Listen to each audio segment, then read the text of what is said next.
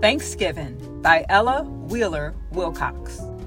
We walk on starry fields of white and do not see the daisies. For blessings common in our sight, we rarely offer praises.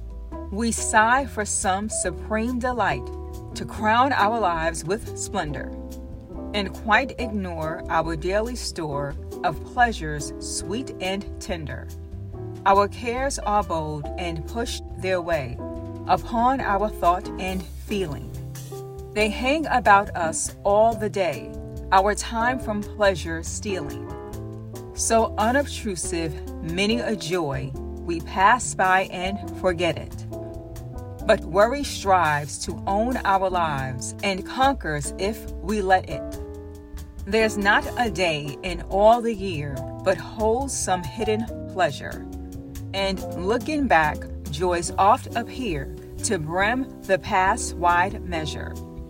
But blessings are like friends I hold, who love and labor near us. We ought to raise our notes of praise while living hearts can hear us. Full many a blessing wears the guise of worry or of trouble. Far-seeing is the soul and wise, who knows the mask is double. But he who has the faith and strength to thank his God for sorrow has found a joy without alloy to gladden every morrow.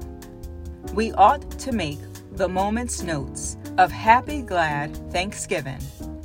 The hours and days a silent phrase of music we are living.